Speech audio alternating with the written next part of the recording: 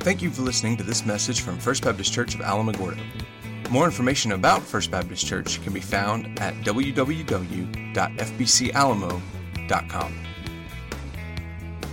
All right, take your Bibles, go to 1 John chapter 3, and we are going to finish out chapter 3 this morning, and also this will finish out what's basically the first half of the book of 1 John. Next week we will spend some time in Thanksgiving, looking at Thanksgiving, and then we will move on and do Advent. That's the word I was trying to think of. Advent, Christmas stuff. So I'm super excited about that. I hope you are too. We're gonna this year for the Advent, we're gonna spend some weeks looking at the different themes that are in the Advent wreath: hope, peace, joy, and love, and then culminating with the Christ candle on, for us, what will be Christmas Eve morning on the 24th. So I'm very excited about that. I hope you are too. We're going to have a great time as we get to sing the best music in the world and look at the greatest story in the world as well. So if you'll stand with me, we're going to read 1 John chapter 3, verses 19 through 24. The words will be on the screen, so read aloud along with me. It says, "This is how we will know that we belong to the truth and will reassure our hearts before Him.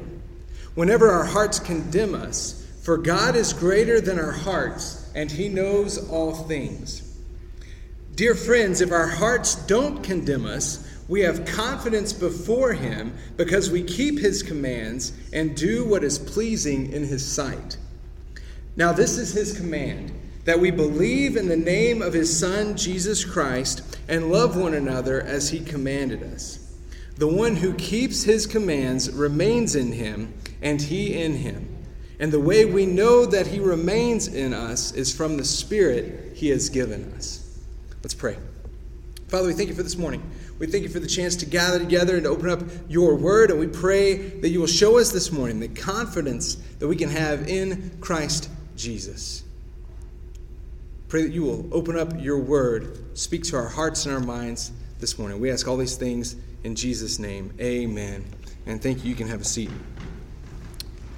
So this morning's a little bit different. Normally I'm a 3-point guy, but this morning we're going to have kind of one overarching point and then two things that will kind of describe that or kind of flesh that out for us. So our overarching point, the main idea that I want you to walk away with this morning is this: through God's Spirit, we can have confidence in our salvation. Through God's Spirit, we can have confidence in our salvation. Billy Graham has said that millions of believers are not certain of their salvation. He said millions of believers are not certain of their salvation, meaning folks who grew up in church, or maybe even folks who were saved a little bit later in life, walk through most of their life struggling with this idea of confidence, or this idea of assurance, or for us, the word that we've been using is struggling with where their identity really is. And the Bible would simply say that we don't have to worry about that, and we're going to look at that this morning. And I've really become convinced that doubt about our salvation is one of Satan's most powerful tools that he uses to combat a new believer's growth in Christ. Because if Satan can somehow convince you that you might not really be saved and begin to attack that assurance, it's going to make you a weaker believer than you should be. Then it's going to mess with the foundation of your faith that's in Christ Jesus. And so this morning, as we close out this first part of 1 John, we're going to hit on a theme that's going to come up again and again and again next spring when we get back and finish out this book. And that is assurance of our salvation. Confidence that our identity is secured in Christ. So the first thing that I want us to see that in this overarching idea that through God's Spirit we can have confidence in our salvation is this: when our hearts condemn, God comforts. When our hearts condemn, God comforts. Look with me at verses 19 and 20. John writes, "This is how we will know that we belong to the truth and will reassure our hearts before him whenever our hearts condemn us. For God is greater than our hearts, and he knows all things." Now, if you've been a believer for very long, you have probably learned that there will be times that you doubt. You doubt maybe who God is. You doubt whether or not you're saved. And this is what John's getting at when he talks about our hearts condemning us. And if you notice, the way that he explains this here in verse 20, notice he's writing to people, but notice he doesn't say whenever your hearts condemn you. Notice that he includes himself in there, whenever our hearts condemn us. And I think that's because at times, even John himself, now remember, John walked with Jesus. John was the disciple whom Jesus loves. And the way I see this here, when John says, whenever our hearts condemn us, he's including himself in this reassurance that I think even John had times where he doubted. And so he's not just writing this to people off somewhere. He's saying, listen, I'm included in this. I understand what it means to have your heart condemn you. To have your heart say, listen, are you sure that you're really saved? And yet he says that we can be reassured. Now, why is this? Why is it that our hearts sometimes condemn us? Well, the big reason, I think, is that because our hearts deceive us. Look with me at Jeremiah chapter 17, verses 9 and 10. "The heart is more deceitful than anything else and incurable. Who can understand it?" That's one that I like, that I've highlighted and underlined and everything else to try to get this across to myself, that my heart is deceitful. Your heart is deceitful. This is why I cringe every time I hear somebody tell a young man or a young woman, just follow your heart. I really don't know what I should do here. Well, sweetheart, you just follow your heart. No! You kidding me? You guys listen to the radio at all? You listen to some of the junk that passes for music these days? And you're going to tell somebody who likes Florida Georgia Line to follow their heart? Are you serious? No. You'll just know what to do. It'll come to you. No, it won't. No. There are lives that have been laid to waste because people have followed their hearts instead of following God's unchanging truth. Right? Because there's going to come a time where you spend 15 minutes staring at your closet trying to decide what shirt you want to wear, then you'll put it on, and 10 minutes later you'll regret that decision. Instead, look at what he says in verse 10. "I, the Lord, examine the mind. I test the heart to give each according to his way, according to what his actions deserve." In other words, here's what he's saying. Your heart will deceive you, but I am the one who tests. Hearts will lead us astray. I know my heart's not infallible, so I choose to trust the Scripture. Particularly when it comes to those days where I just go, man, am I... Not only am I doing the right thing by being a pastor, man, am I even saved? Like is God's Spirit working in and through me? And I read the Scripture where it says things like this in Romans 8:1. "Therefore there's now no condemnation for those in Christ Jesus." See, when my heart will start to condemn me, the Scripture says, no, there's no condemnation. Now let's talk briefly, because there will be times that you've done something that's wrong, and you know it's wrong, and your heart begins to condemn you there. So we would say then that our heart is justly condemning us for something that we've done. And so how do we respond when that happens? Well, we've already looked at that in 1 John, back in chapter 1, verse 9. He says, "If we confess our sins, he's faithful and righteous to forgive us our sins and to cleanse us from all unrighteousness." So listen. When sin's brought to your mind, do you know the best way to handle it is to confess it? Confess it. And that simply means agree with God about your sin. And so listen what this does to the power's enemy, right? Or to the enemy's power. When the enemy starts condemning us, and sometimes, yes, even our own hearts will condemn us. Do you know what you do when your heart starts to condemn you and say, man, you realize that you're a sinner, right? You can agree with it. You know you're unworthy, right? Yes, I know I'm unworthy. And yet the Bible says, God's word says that because I'm in Christ Jesus, there's no condemnation because my sin is forgiven.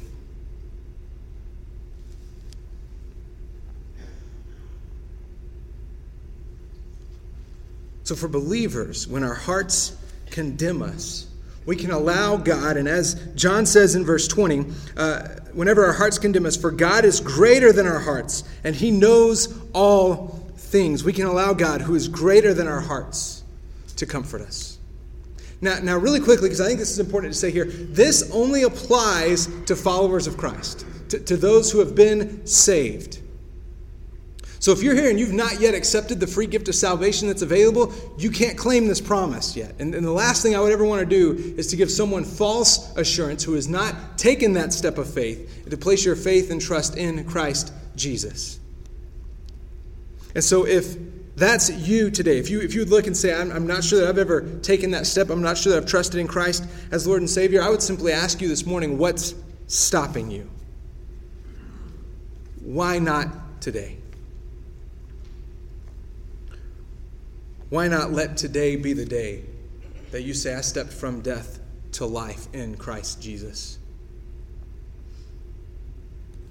If that's you, I'd love to visit with you as soon as this message is over, when we stand to sing here in just a bit. I'd love to visit with you and let you know how you can come to know Christ Jesus as Lord and Savior. But if you're here and you are a believer in Christ, and you know that you've placed your faith and your trust in Christ, and yet at times you still doubt or you still feel those arrows of condemnation from the enemy, stake your claim on this promise. There's no condemnation for those in Christ Jesus. That God is still working on you to shape you and mold you into the image of Christ. And hallelujah, one day, either at the end of this life or when Christ Jesus returns, you're going to be that finished masterpiece. So that's the first thing I want us to understand, is that when our hearts condemn as believers in Christ, God comforts with His Word and with His Spirit, reminding us that no, we are in Christ Jesus and our sins are forgiven. The second thing that I want us to understand is this, that faith worked out in obedience leads to confidence. Faith worked out in obedience leads to confidence. And here's what I mean by that. We'll pick up in verse 21. It says, "Dear friends, if our hearts don't condemn us, we have confidence before God and receive whatever we ask from Him because we keep His commands and do what is pleasing in His sight. Now this is His command, that we believe in the name of His Son, Jesus Christ, and love one another as He commanded us. The one who keeps His commands remains in Him, and He in him. And the way we know that He remains in us is from the Spirit He has given us." See, a lot of times I think that we've created this false dichotomy between faith and obedience. Because anytime we start talking about obedience, maybe it's just my own sinful heart and my own rebel spirit, but like anytime I start hearing the word obedience, like I almost bristle. Like, don't you dare tell me what I have to do. I will figure out my own rules, thank you very much, right? And maybe I'm the only one. Maybe I'm the only one with a wicked heart here. But that's just that's my response. And there have been times in my life where I've been quick to say, well, no, I live by faith, not by the law. And that's true, but listen, faith leads to obedience. A heart that's trusting in Christ Jesus through faith will want to please Him in our thoughts and in our actions. And you can't separate the two. So as you have faith in Christ, and as that faith works itself out in obedience to God's commands, namely to love God completely and love others compassionately, that will lead to confidence in your relationship with Christ. That will lead to assurance of salvation. How? Because you'll begin to see how you're being changed by this faith in Christ. I trusted in Christ, and He went to work on my heart, which has caused me to walk in obedience to Him. And now I can look back and see how far I've come as a child of God. Not where I want to be. I'm not perfect, and you're not going to get there. Not perfection, but I can see progress in my relationship with Christ. And ironically, the deeper your faith grows, the more you will strive to be obedient, and the more ways you'll come to see all the ways that you aren't obedient, which will cause your appreciation for the grace of God worked out in your life to grow, which, get this, will increase your faith, which will increase your obedience, which will expose your lack of obedience in some areas, which will cause your grace, your appreciation for the grace of God to increase, which will increase your faith. You see how it goes here. Having faith in Christ and living in obedience to God are not different ideas. They are linked together. You can't separate the two. In fact, in John 14, Jesus says this, "If you love me, you will keep my commands." Now, I'm not an expert in the Greek language, but I think this is pretty cut and dried, right? If you love me. Another way, when we talk about our love for Christ, we talk about placing our faith in him, right? So as we love him, as we come to grow in our love for him, as we come to grow in our faith in him, that leads to obedience.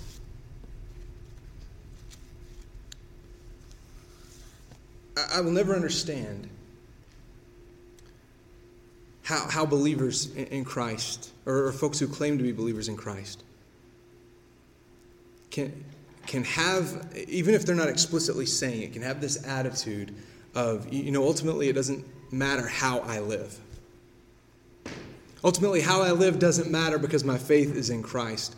Almost like we treat our salvation as if it was a get-out-of-hell-free card, and I've got that card with me all the time. And when this life is over, all I got to do is walk in and slap that card down, and St. Peter's going to have no choice but to let me in. And in which case I would say, listen, if you can live that way, you have grossly misunderstood what it means to be a follower of Christ. Because in 1 Corinthians 6, Paul said this, "You were bought with a price, and you're not your own. So glorify God in your body." In other words, when you come to faith in Christ Jesus, you've laid your own life down. Paul went so far in Galatians 2:20 as to say, "I've been crucified with Christ. It's no longer I who live, but Christ who lives in me. And the life I now live, I live by faith in the Son of God who gave himself for me."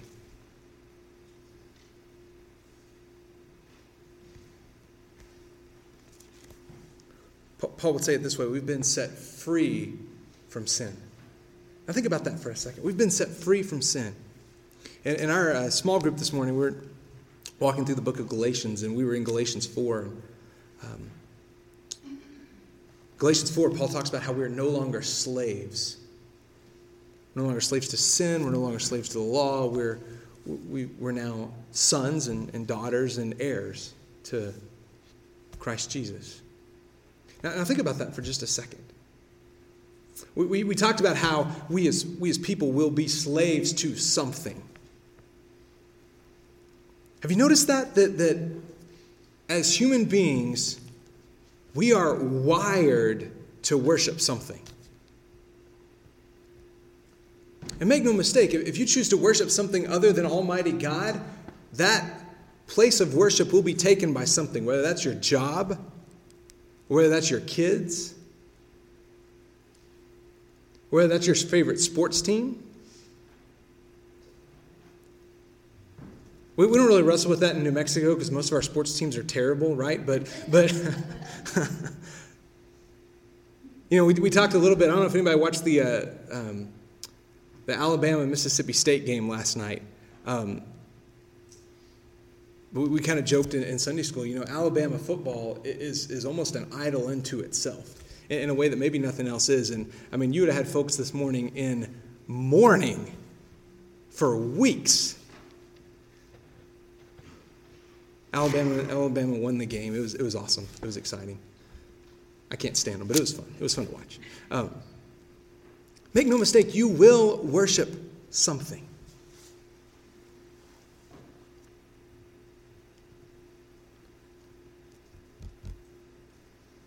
And if we claim to be followers of Christ, certainly that thing that should occupy that place of honor and of respect and of admiration in our life must be God Almighty. So how does all this work? How does our love for God and our faith in Christ Jesus lead to obedience and confidence? In 1 John chapter 5, which I know I'm skipping ahead, we're going to get there next spring, sometime next February or March. But this is what he says there. He said, this is how we know that we love God's children. When we love God and obey his commands. Again, you see how those things are linked. You can't separate love for God from obedience to his commands. For this is what love for God is, to keep his commands. And I love this next phrase. And his commands are not a burden. His commands are not a burden, because everyone who has been born of God conquers the world. This is the victory that has conquered the world, our faith. Why do we say his commands are not a burden? Because in 1 John 3, verse 23, John lays out as simply as possible this command that he's talking about here. It says it this way, now this is his command, that we believe in the name of his Son, Jesus Christ, and love one another as he commanded us. There's this command, love God, believe in Christ Jesus, and love one another. As a follower of Christ, you don't have to live your life by a strict set of rules, strict set of regulations. Instead, Jesus made it as simple as possible. Love God. Place your faith in Christ. And let that love for God spill out and love one another. See, if we see God as this harsh dictator who's constantly giving us lists of things we should do and things we shouldn't do, and almost waiting, anticipating us messing up so that he can somehow judge us or send some sort of harsh consequences to our lives, you will live your life in fear. You'll live your life terrified of messing up. And instead, Jesus said, listen, it's really simple. You love God and you love other people. And you come to know what love of God and love of other people look like through this book. And when you mess up, and you're going to mess up, you rest on the grace of God to pick you up and set you on your way and walk with you and lead you each and every step of this journey of faith. And then as John begins to wrap up his book, he begins to wrap up this letter, he says this. He says, the one who has the Son has life. 1 John 5:12. The one who has the Son has life. The one who does not have the Son of God does not have life. He doesn't mince words, right? Makes it pretty black and white. If you have Christ Jesus the Son, you have life. If you don't have life. Dead in sin, alive in Christ. Those are our only two options. But then he says this, I have written these things to you who believe in the name of the Son of God, so that you may know that you have eternal life. If you're a follower of Christ, God would not have you constantly wondering, man, am I saved? Is this true? Do I really not have to worry about turning left instead of turning right and blowing up God's plan for my life?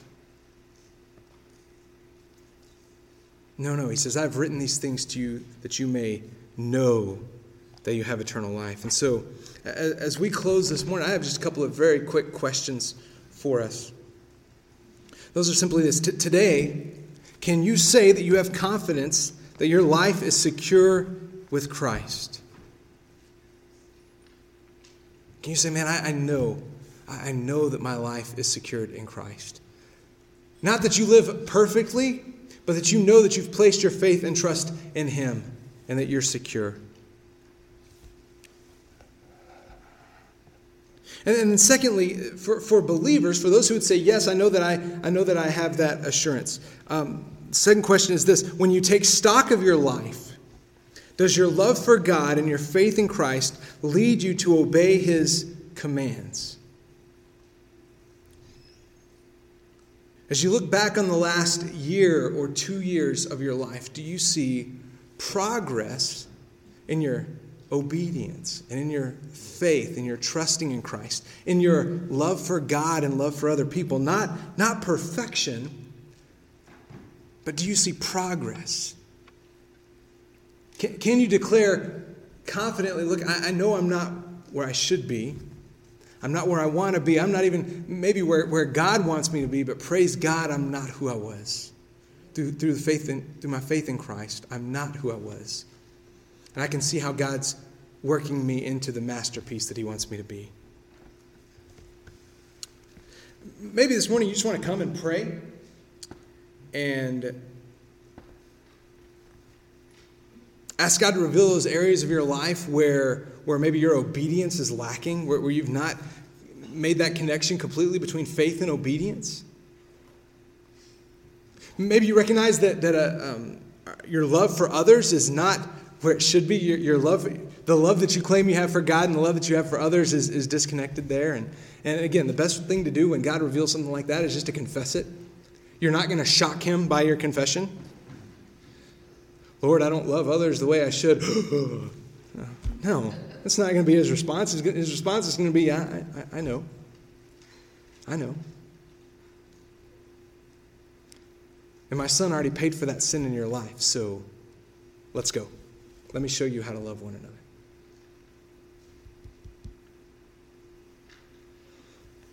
But this morning, if you would say, man, I don't have that confident assurance. I can't say for sure that I'm in Christ Jesus. Maybe you see a pattern of lack of disobedience in your life and that doesn't line up with a confession that you say you've made when you were younger. And so maybe today you just want to nail that down and say, I want to leave here today knowing for sure that my life is secure in Christ Jesus. If that's the case, I'll be right down here. Chuck will be right over here. We'd love to pray with you and let you know how you can have that confident assurance. Let's pray. Father, we thank you for this morning. We thank you so much for the chance to be here, and we thank you for the grace that's made available to us in Christ Jesus. I pray that we would be people who are boldly confident in our faith in Christ.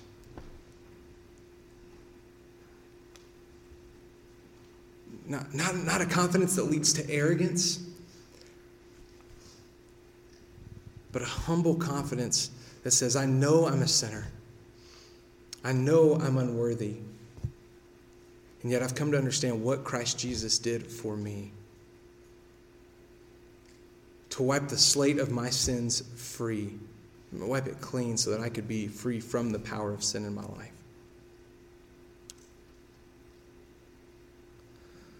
So God, in those moments where our hearts condemn us, whether it's something that we know we've done that we haven't yet confessed, or in those moments, would you help us to confess it quickly?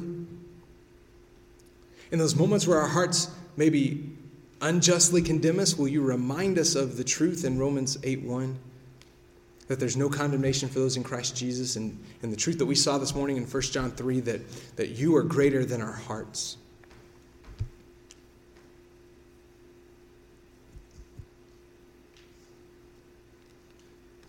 God, if there's anyone in the room who doesn't have that confidence, who can't say, I know that I'm saved, I know I've crossed that line of faith, and here's the evidence in my life of what God is doing in and through me, I pray today's the day. Capture their hearts. Don't let them get out the room without having settled eternity. We thank you so much for the grace that's available to us in Christ Jesus that allows us not to live in fear, but to live in confidence that we are saved, and that regardless of what happens in this life, we are secure with you. May that lead to our chasing after Christ Jesus and becoming more and more like Him each and every day in our lives. We ask all these things in His precious name. Amen. Thank you for listening to this message from First Baptist Church of Alamogordo. We are located at 1100 Michigan Avenue in Alamogordo, New Mexico. We meet on Sundays for small groups at 9 a.m. and worship at 10:30. If you have more questions, please email office@fbcalamo.com or call 575-437-5510. Thank you for listening, and may God bless you this week.